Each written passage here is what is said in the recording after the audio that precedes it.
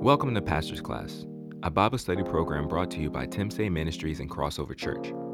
We pray this podcast will help enrich and strengthen your walk with Jesus Christ, and that it will lead you to read and study the scriptures more often.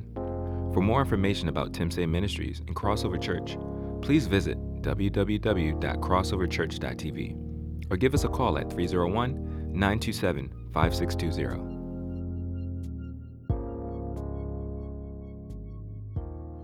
Last week, we started a series entitled God and His Word, and last week we dealt with the topic, God honors His Word. Well, this week we want to go a little further, and we want to touch on the fact that God honors His Word in your prayers. One of the things, just as we go forth on this topic to take into consideration, is that the word normally comes in three different manifestations. There's the spoken word, then there's the written word, then there's the personified word, which is Jesus, Him, and the Christ crucified. And the one thing that you can always count on is that God is a God of His word. If God says it, He's going to bring it to pass. So here's the thing, anything that you read in the Word of God, anything that God speaks and that God says and He puts His stamp of approval on, you can be sure that God is going to bring it to pass. I'll tell you why that's so encouraging. That's encouraging to me because literally everything in this world today seems so relative. You know, there are no absolute values. You know, it's just like a little bit of this, a little bit of that. We'll do this if this is what you want. We'll do this if that's what you want. But the reality is God has established a standard.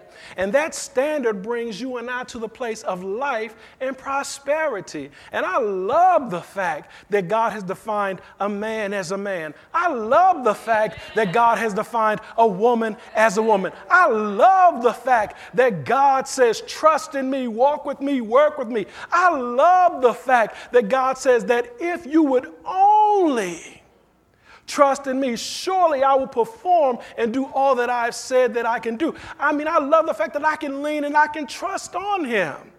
When it gets to the fact that everything is relative and you can't believe in this and you can't believe in that and it changes today and it changes tomorrow, my God, what standard do we have to live by if that's our standard of living? But I guarantee you, today, this year, tomorrow, yesterday is a day of the Word, a year of the Word, a month of the Word, and I choose to honor Him and His Word at all times because I know if I declare God's Word over my life, in my life, no matter whether I'm coming or I'm going, He is faithful to perform that thing. And so one of the base scriptures that we're going to use tonight, and I'm going to read that to you real quick. Turn with me to John, the 16th chapter, and we're going to come down to the 26th verse. And when you get there, say amen, please. Glory be to the Father, and to the Son. I heard that. And in this scripture, it's so funny. This is Jesus talking, and He's talking to His disciples. And I love this. He says, in that day, you will ask in my name, and I do not say to you that I shall pray the Father for you, for the Father Himself loves you, because you have loved me and believed that I came forth from God. I came forth from the Father and have come into the world again. I leave the world and I go to the Father. In that day you will ask the Father in my name, in Jesus' name, and I do not say that to you that I shall pray the Father for you, but the Father Himself loves you. First, as we move into this area of God honors His Word in your prayers, we just have to establish the fact that, listen, God loves you. He loves you. And it's really amazing because Jesus begins to point this out. He said, you know what? There's coming a day when you're going to ask in my name. Now, up until this time, the disciples had only seen Jesus, and they had only known Jesus. As a matter of fact, there have been a couple of occasions when they said, show us the Father, and then we'll believe you. But it's amazing how Jesus flips the script on them, and he does something. He personifies and he personalizes the Father in their eyes so that they would know that the Father loves them and he is invested in them. It's not as though Jesus just came on his own and he loves them and the Father sits back as some stern judge willing to accuse and assign and discipline, but he's letting them know the Father and I are one. And the Father loves you. And because you believe in he whom the Father who has sent, which is the personified Word of God, I just want to let you know that when you entreat the Father, and you ask in my name, he is going to speak to you because he loves you. So let's just establish that God loves you. The reason we have to establish that, because I found sometimes it is very hard to go and ask someone for something when you need something if you're not sure of their disposition toward you and how they feel about you. Sometimes it's so much easier to be concerned and come to someone and ask them for something when you're in a vulnerable place, when you know what their disposition is toward you. Up until this time, they knew not the Father as a caring, loving Father. They knew him as a judge who was far removed. But Jesus came and brought him nigh and introduced him as loving, eternal Father who cares and loves you in spite of it all. Now, I tell you what's so awesome. That goes against the whole dynamic of what fatherhood looked like in those days and in these days too. Because in those days, the fathers, a lot of time, they were very hard men. They didn't show a lot of affection. They demeaned the women. The children were seen for their pleasure. In this day, a lot of the times, the father is far removed. He's not involved in the care of the children. The mother is carrying the full load. But here he comes in and he switches the whole thing. He turns it all around. And it's like he's introducing, you've heard of the term father, but now let me show you what a father really is. And he begins to set the standard and show them that God the Father loves you. And see, I'm sure it wasn't a concern or it wasn't strange for them to know that mother loves because mother cares. She sets you on your knee. She bandages up your boo-boo. But Father is just as invested in you, and he loves you so much. Now, I'll tell you why that's so important today. Because in our culture today, in some instances, largely, the father has been literally removed from the household. And sometimes he's just a paycheck or someone who does stuff to keep the household running. But now we see father in a whole nother connect and a whole other dynamic. And even if you never knew your biological father, there is a heavenly Father who cares and loves you in spite of it all. And even if you knew your father and the relationship wasn't what you thought it should be, he is a heavenly Father even now, setting the standard for how your father should be towards you, but how you should be unto your father. My God, I tell you, that's why I got to stay in this word. That's why I got to keep loving the God that I love. Because just when I think I've gotten to the place called ending, there's a brand new beginning, a brand new door, a brand new revelation, a brand new something that God is showing me that encourages me. And I tell you, it's really amazing that a man here who is not a father can speak on the heart of a father. And you've got to know that comes from God, because I don't know the first thing about a father. I've never sired a child. I've only read the word. I've only been around fathers. But my God, look what our God can do. Hallelujah. And if I'm not hindered because I'm not a father, then you can't be hindered because your father, earthly father, is not everything that you thought he should be, and that should not hinder you in your relationship with God. Put your hands together because God is good. We're going somewhere. We're going somewhere. We are going somewhere. Last week, we touched on the fact that are you at home in God's word, and is his word at home in you? And we looked at a scripture, John 15:7, and very simply it just says, if you abide in me and my words abide in you, you will ask what you desire and it shall be done for you. And I said, my God, that's so powerful. If you abide in my word, and my word abides in you, you shall ask what you will in my name, and it shall be done. And the first thing I thought about, I said, Lord, I thank you. I can take you at your word. What you promise, what you say, what you infer, it will certainly come to pass. You don't promise me things, dangle things in front of me, and then when I come up to you, pull back a little bit and say, okay, I can't do it right now, but just come back just a little bit more. And you don't do that to me. You don't set me up to be discouraged.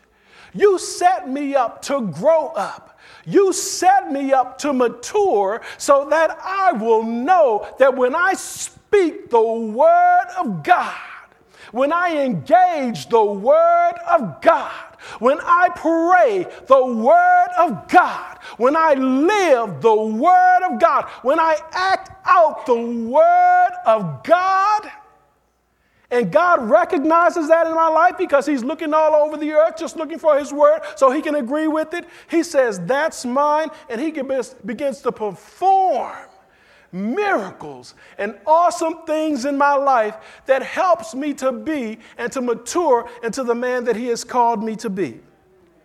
Psalm 119:11 says, thy word have I hid in my heart that I may not sin against thee. In other words, that word has become so much a part of me that it just oozes out of me. It just oozes. And you know what? I love it when you and I are full of word. Because when you and I are full of word, that leaves less room for other stuff, you know. You know, how many of you guys know and ladies know that life just happens? And sometimes you find yourself in this place where I call them the accidents of life happen. And it seemed like all this stuff is merging and converging and coming on you all at the same time. Now, you know some word, and you got a little hold on what God has required of you, but then stuff just started happening. You having these accidents, and you bumping into stuff, and you nicking into stuff, and you scraping into stuff, and you bouncing and bopping and looking and locking and But the awesome part is that as you face all of that through life, and as you get nicked and cut and you're bleeding word, grace, and mercy. See, because if word is in you, word has got to come out of you. So in your circumstance and situation, no matter what's happening, no matter what's going in the household, no matter what's happening with your parents, no matter what's happening with your children, even on your job, you're able to proclaim and trust in the absolute word of God and what he says about your situation and circumstances. So you don't have to be undone, even though things aren't perfect. Now, can I just say this? And I saw this today, and I was like, wow, this is awesome. Stop comparing the worst moment in your life to the best moment in somebody else's life.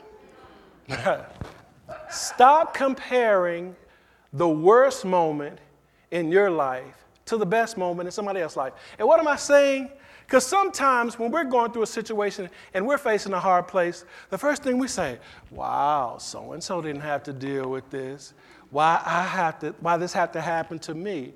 But the reality are, you're just seeing one moment in a lifetime. It's like a snapshot. It's not their whole life. And so the reality is, when you start comparing your worst moment to their best moment, you begin to covet what they have, and you begin to abort what God has for you. How about that? You begin to leave behind the precious, unique thing that God has for you because you think in that space, in that place, where they are, they've got it made. But the ultimate reality, chances are, if you switch the day and you let the carousel go around one time, they'll be at their worst moment and you'll be at their best moment. And then you'll have to encourage them. And then you'll have to let them know that you've seen worse days and you've seen better days, but that God is still faithful. Amen. Amen. As we look at this thing called the Word, and I just want to throw this out there, there is no revelation of the knowledge of God unless He reveals it. There is nothing that we could do where we can, quote unquote, discover God.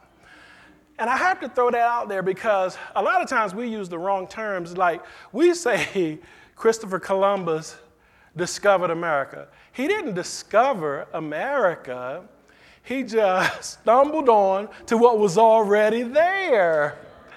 And so a lot of times when God reveals a new truth to us, it is not as though we're discovering something in our own strength and of our own merit. It's because God is pursuing us to reveal His purpose and plan to us because He desires to be known.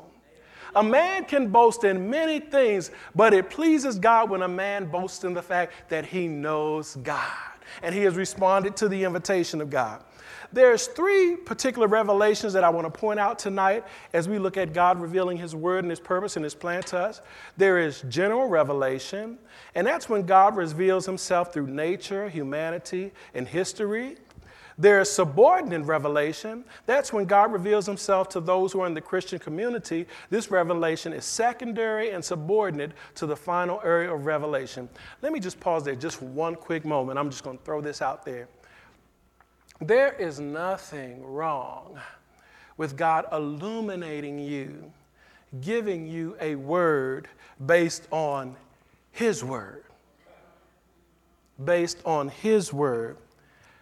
Be careful when you find yourself always having to have a word, to speak a word, when you haven't been in the word. How can you know the heart and the mind of God if you have not been in this special book of Revelation? See, and I tell you, yes, there are times when God does give us special insight and things of that nature by the Holy Spirit, but it's coming through a vessel that's tainted by all that we're tainted with. And just like a water that comes through a conduit, a pipe, whatever is in that pipe is going to come and taint that water. And so you've got to be careful when you speak a word, quote unquote, that God gave you to someone. You've got to make sure that you have, number one, pure motives and pure methods. And number two, you have to make sure that you have been a student of His word so that you can check that word against the word to make sure that you are helping someone to mature and grow up, not to look at you as special. You hear what I'm saying? It's not about you or I looking special. It's about us helping the body to grow up. It's for the perfecting of the saints and for the work of the ministry if a word comes forth. And we can't take that lightly because some people hang on words and signs and wonders. But let me tell you something, and I'm just going to say this. We don't have to follow signs and wonders. Signs and wonders follow us as we obey God and as we study His Word. And so if you feel you need a word, you don't have to get in a $5 prayer line, a $10 prayer line, a $12 prayer line. You don't have to fly across the country to see nobody. You get yourself this word. You get down on your face. You take some quiet time and you say, God, I want to know you like you want me to be known by you. And won't He do it? Watch Him do it. Watch Him do it. And that's what this thing is all about, the Word. Now, when we look at the Word, we say that God honors His Word in your prayers. There's just a few definitions I'm going to throw at you real quick. God bless you, and they should be on the back, so that's good.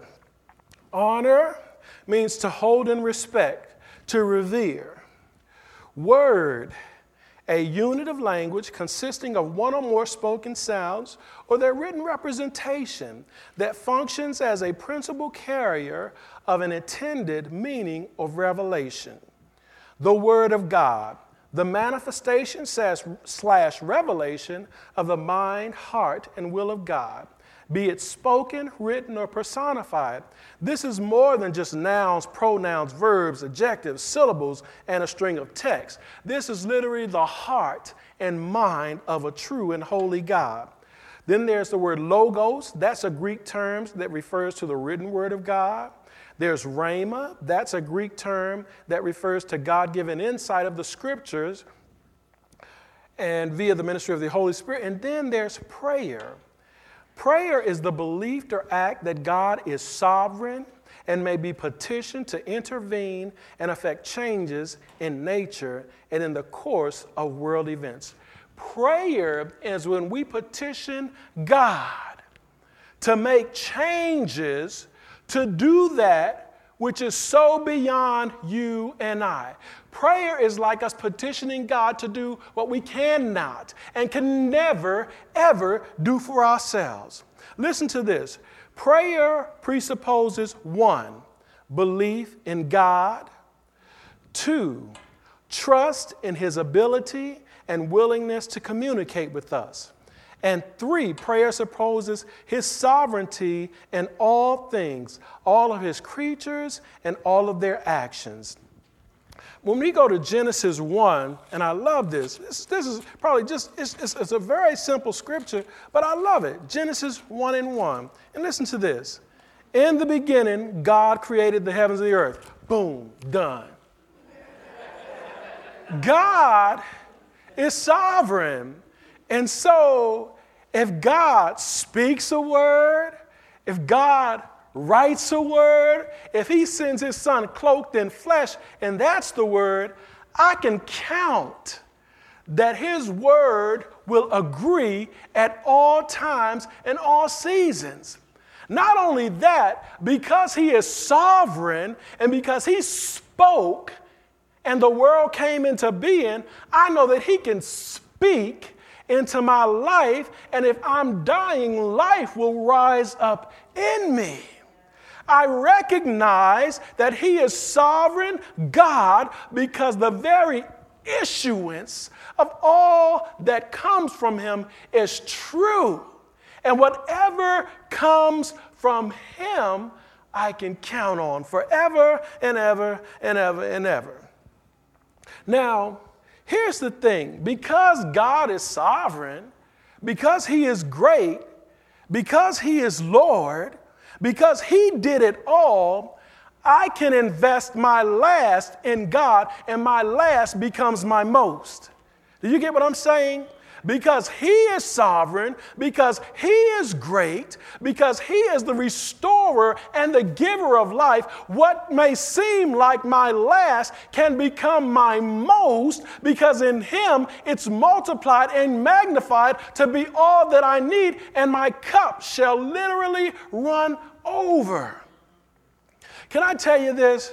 Sometimes when life throws a lot of things at you, you've got to be in the heart and the set mind to say, you know what?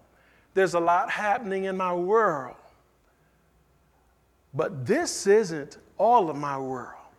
God is the whole and the sum total of my world. All these other things that God has allowed to pass through my hands, I'm a steward of those things, but that is not my world. They are not the sum total of who I am.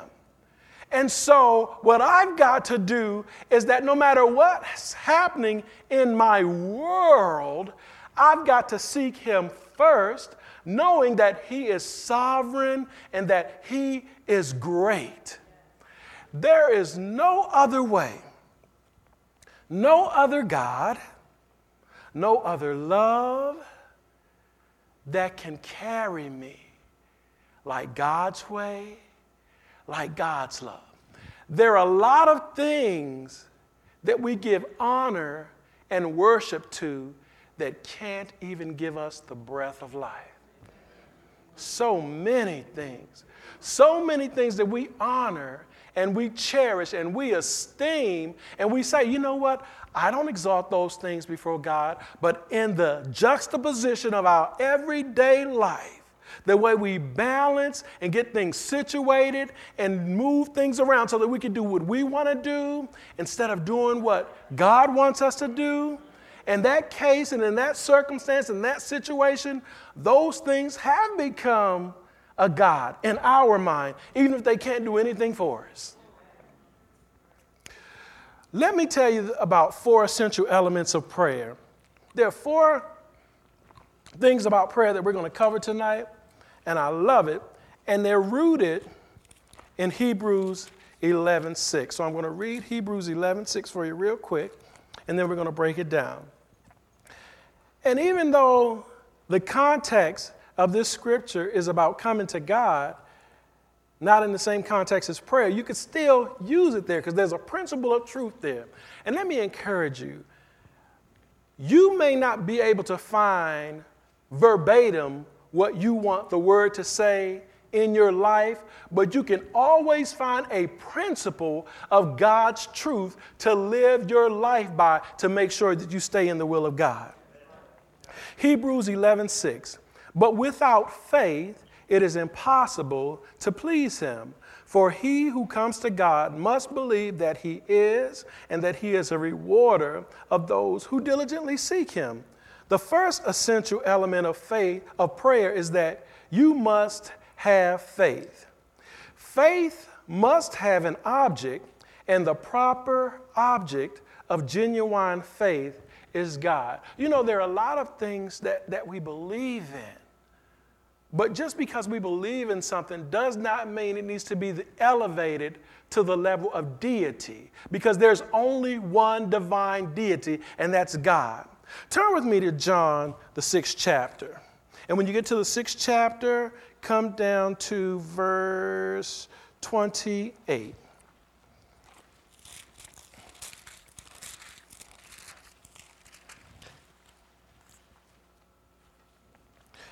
And when you get to 28, say amen. Amen. Glory be to the Father. And listen to this. I love this. Then they said to him, what shall we do that we may work the works of God? Isn't that something? What may we do to work the works of God?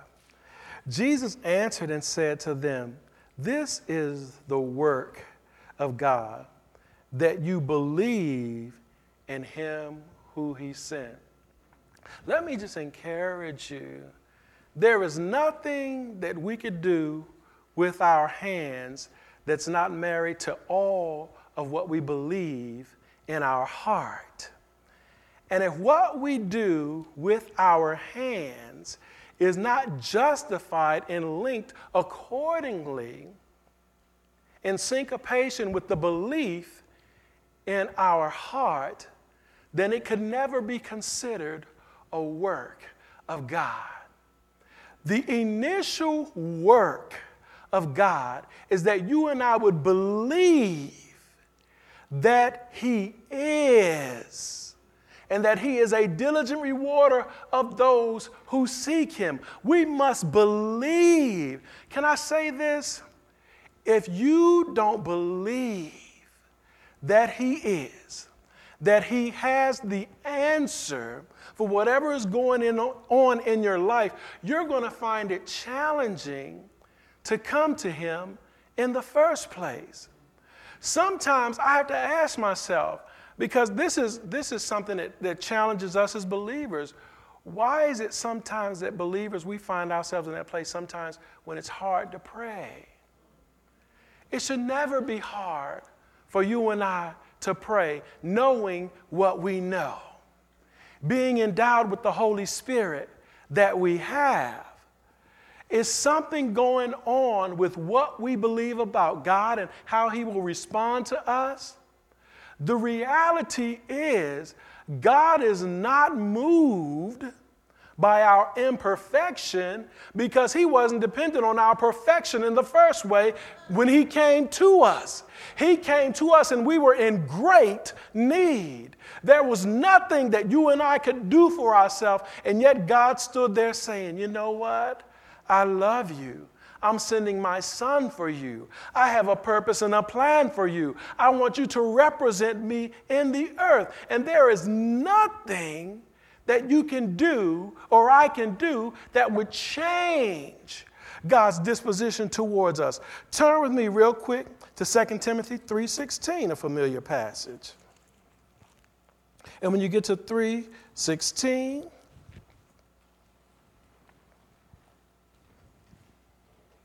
say amen.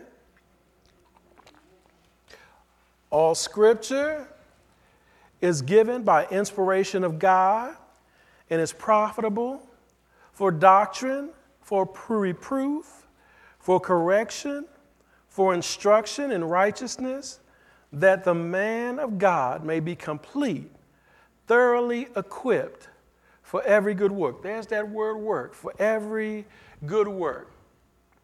Now, of course, there are these works that we do with our hands, but the best work and the initial work and the primary work that you and I have to do, we have to believe that his word is true.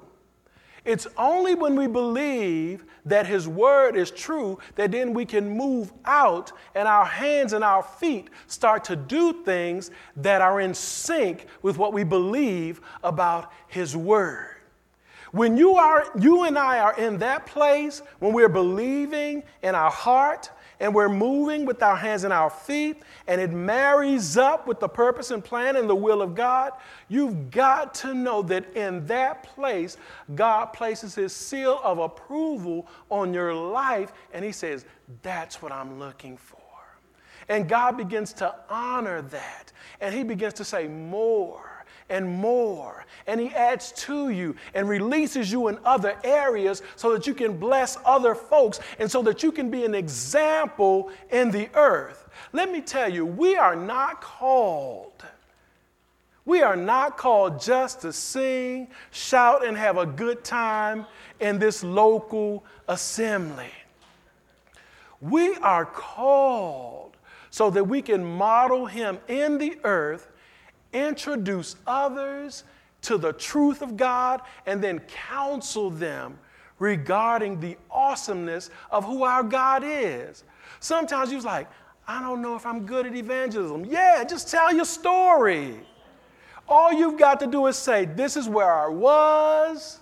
This is what God has done. Let me tell you what his word says. Effectively, you have witnessed. You have shared your story. There are folks who are looking at you who are more impacted by you than you really know. You would think, oh, nobody's paying attention to me. I don't matter. Not so.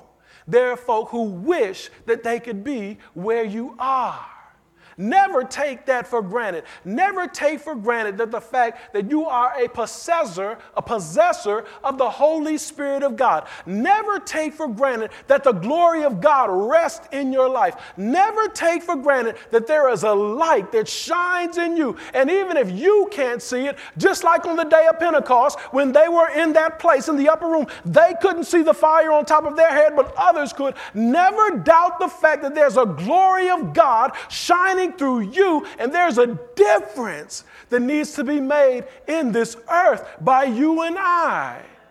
And listen to this. If we don't do it, who's going to do it? We're the ones that know God. If we don't preach the word, who's going to preach the word? We're the ones who've experienced the love of God. If we don't provide an example of holiness, who's going to provide an example of holiness? We're the ones who say that we know. Saints, now is the time to speak out like never before. Grow up. Live on the outside. All that God is speaking in your heart, all that God is doing in your life, now is the time for manifested, glorious living. Now is the time. Now is the time. Time really is winding up. It really is winding up. But listen, we've got a word, and we've got a life, and we've got a God who walks with us and works with us. So if he's walking with us and he's working with us, it's not a hard thing for me to go to him in prayer and petition him and say, God, this is what I need, and I believe you're on my side. Number 2, you must believe that he is and that he is it. He is. Not only must you believe that he is, but he is it, the end all, be all. Sometimes we believe that God is, but sometimes I don't believe we give him all the honor and glory that he is due. We just put him in the stuff, but he's way above the stuff. He is sovereign God. You know, in the Old Testament, because it wasn't unheard of where they had all these other gods and they would do a little bit of this and a little bit of that. And then they had the moon god, and then they had this idol and they had that idol. But I love there was an occasion in the Old Testament when they brought the Ark of the Tabernacle in there, and all them other gods just kind of fell down. They had to bow down because they weren't on the same level as our God. And I think you and I, we've got to make sure that we remind ourselves there's nobody like our God. See, we get all convoluted with the challenges of the day, the responsibilities of the day, and we forget to keep looking up and living. Don't stop. Do you know that the biggest thing the enemy wants to do is to distract you from looking and engaging God? Because when he can distract you from looking and engaging God, you're looking at your circumstances. And next thing you know, you're going to find yourself under your circumstances. And then you're going to be, God, I'm under this place. I don't know how I got there. And God's going to say, I never ordained for you to be under there. I don't know how you got there either. Not at all. Number 3. You must know that he has given us an invitation to come to him and that he expects us to come. God wants us to come. You know what? We didn't come to God because it was our idea. We came to God because he extended the invitation. Turn with me real quick to Isaiah 1. And when you get to 1, come down to verse 18 real quick. And I love this because even in this particular passage, it concerns Judah, tribe of Judah. And it was just so awesome, even in a rebellious place. This is what God says to his people. Not heathens, his people. He says, come now, let us reason together, says the Lord. Though your sins are like scarlet, they shall be as white as snow. Though they are red like crimson, they shall be as wool. If you are willing and obedient, you shall eat the good of the land. But if you refuse and rebel, you shall be devoured by the sword. For the mouth of the Lord has spoken. We've got to know that God has given us an invitation to come to him in prayer, and we've got to go. We've got to go. Scripture says, call unto me, and I will show you great and mighty things. God wants us to come to him. He's dying to sit down and talk to us. He wants to fellowship with us. He wants us to engage him. He wants to be known to him. Have you ever gone to a social function and you didn't know too many people, and so you know how they have assigned seating, and you're there and you got this smile on your face and you're like, I don't know anybody. Somebody talk to me. And nobody seems to talk to you, and all of a sudden you start to feel put out. You know, you're just like, wow, they invited me here, but nobody's engaging me. When God gives us an invitation to prayer and we won't take him up, that's what we're doing to God. We're like kind of stiff on him. Oh, yeah. Hey, God, I'll see you. All right, get with you later. You know? And I'm like, wow, the one that we love and the one that loves us. And you know, prayer isn't deep. It just has to be authentic and sincere. Authentic and sincere.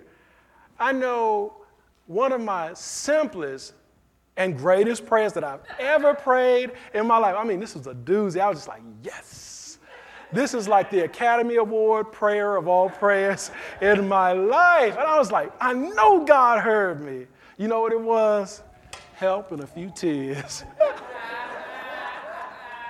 I was so messed up. I was crying. All I could do was say, God, help. But do you know he met? And it wasn't because of these vain words that I was using. It wasn't because I was stringing texts together and it was sounding so great. No, it was because I was pouring out of the depths of my heart, and I was trying to reach and get to know his heart. And I knew he cared. I knew he cared. And that's something. See, I was fully persuaded that he cared. And because I knew he cared, it wasn't hard for me to go to him at that particular stage and place in my life, which was a low of low. You see what I'm saying? I'm telling. And so because I knew he cared and I could go to him in the low of low, it wasn't a hard thing for me to go to him in the high of high, when everything is just fine, when everything is right. I could go to him even then. Finally, number 4, the fourth element of prayer is that you must trust that his desire is to reward you. That's the ultimate reality. You know, God wants to reward you. He wants to set you up to succeed. God is the kind of God that will not promise you something and dangle it in front of you and then remove it. If he says it, he's going to do it. Now, the will of God, purpose for our lives, and the word of God spoken into our lives are synonymous. And it's so awesome because the will of God and the word of God will never contradict each other. They are one. There's a prototype for prayer that Jesus gave us in Matthew 6. And what I want to do is look at that real quick, and we're going to look at how does God honor his word and his will in our prayers. Amen. Turn with me to Matthew 6. And this prayer is what we commonly call the Lord's Prayer. And when you get to chapter 6, come down to verse 9, please. And I love this. And keep in mind, we're looking at how does God honor his word / his will in our prayers. And verse 9 starts off this way. In this manner, therefore pray, our Father in heaven, hallowed be your name. The first thing is that we know that he's our Father. Not somebody else's Father, but our Father who is deeply invested in us.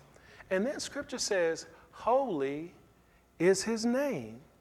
So his name is holy, Holy Father, Father holy. His name is holy. Well, if he's my Father and he cares for me, and generally children take their last name after their father, then holy is my last name. So now I have to allow my character to catch up with my status in God. How does God honor his word / will in our prayers? As it pertains to verse 9, as we acknowledge and address him for who he is, he reminds us, even in the tight spots of life, that God's got it. God's got it. If he's my Father and holy in his name, as I apply that principle in my prayer, I realize that no matter what happens, because he's holy and he means me well, and he has set me apart for himself, and he is my Father, then I know he's going to cause all things to work together for my good, even if it doesn't look like it. Even if I don't understand the way things are unfolding in my life. He reminds us, even in the tight spots of life, that God's got it. Say that. God's got it. God's got it. Whatever's going on in my life, God's got it. Verse number 10. Your kingdom come, your will be done on earth as it is in heaven. As we declare his heavenly rightness on the earth, he not only strengthens us to live right, but to grant us the grace to introduce and counsel others into right living.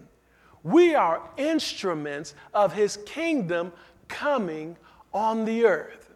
As his kingdom reigns sovereign in your life and in my life, and as I pray, and that principle of his kingdom coming to be is in my prayer. In other words, I want to see the manifestation of God on the earth that's in the heaven.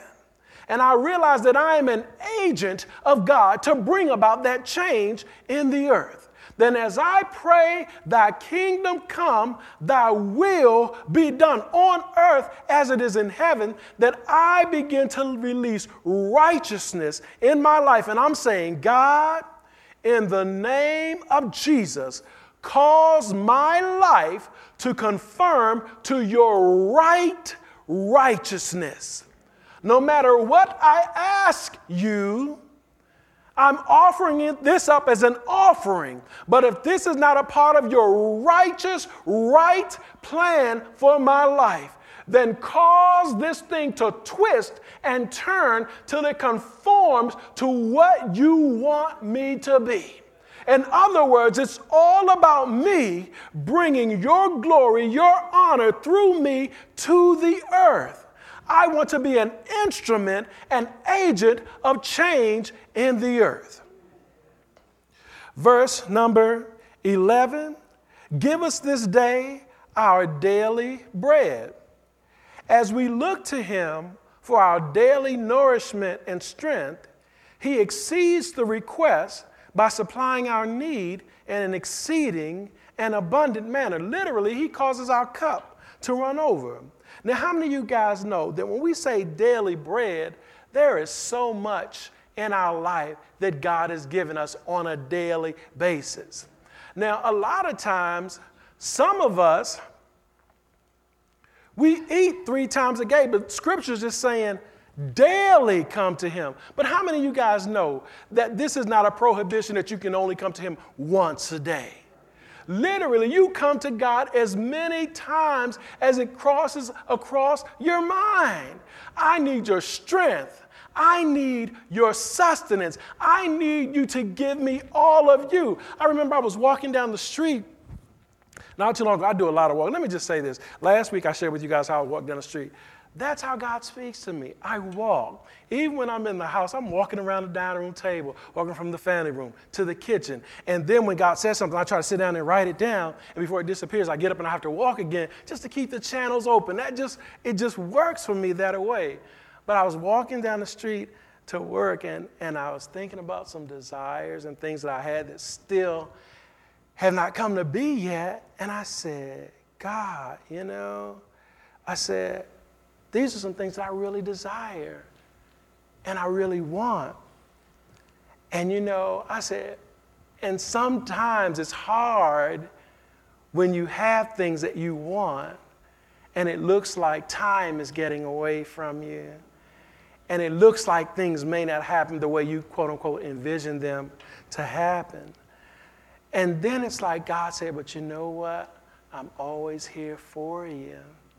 I've never left you. And what I realize is that in the midst of my needing, my wanting, there are just some things, some desires, that no matter what I encounter on this earth, it won't be enough until I see him face to face. There are just some things. Give me wife, give me kids, give me money, give me cars, give me jobs, give me relations, give me all those things. But none of those things, there's an aching in all of us that won't be satisfied until we see him face to face. And so when I'm asking God for my daily bread, I'm saying, God, I need strength to make it right here, right where I am, with what you purposed for me. Not necessarily what I want it to be or what I've dreamed and I desire it to be, but what I want it to be. Real quick, I think you can look at the verses and see the other points, but the one thing I just want to let you know before I close out tonight is that God, in his sovereign authority, he honors his word. I'm not saying when you pray you have to repeat each and every word verbatim in this scripture or this passage. What I am saying, there's a principle of truth there pertaining to the will of God. Take time, study his word, allow his spirit to illuminate that principle of truth, then watch him, cause it to blow up in your life, and watch your life grow up and mature in him. God honors his word in your prayer, and I guarantee you, you won't leave without having what you need. God bless you guys.